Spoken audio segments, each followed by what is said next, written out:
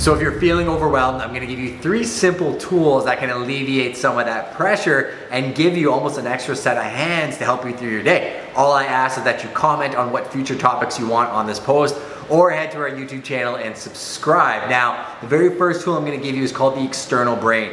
Quite often it comes in 2 forms. One would be digital, one would be a paperback notebook. I use 2. I like having both of them because throughout the day, the paperback notebook, there's something about having something tangible that feels easier to write on, and then I can take that and transfer it to the digital means. Now, the digital external brain could be something like Evernote, Monday.com, could be notes on your iPhone, it could be Trello.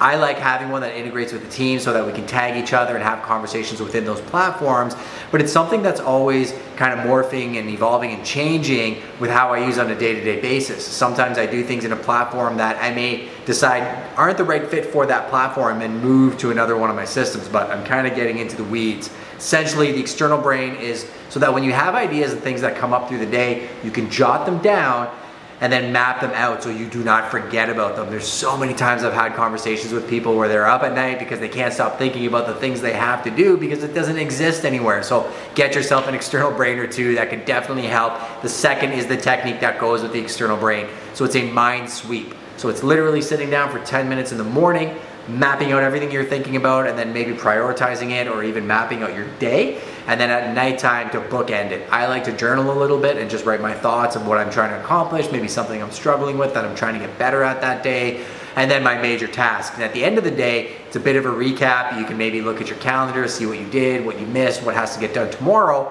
and then it leads into the third tool, which is the time block. So the major items get time blocked into my calendar. So the night before, it actually goes into my calendar for the next day. Non-priority tasks maybe get moved over to the next day, and it just continues so on and so forth. So sounds like a lot, but if you boil it down, it's really not. It's 3 very, very simple tools that will give you a ton of freedom. If you have any questions, just hit me in the DM and I'll be happy to answer them.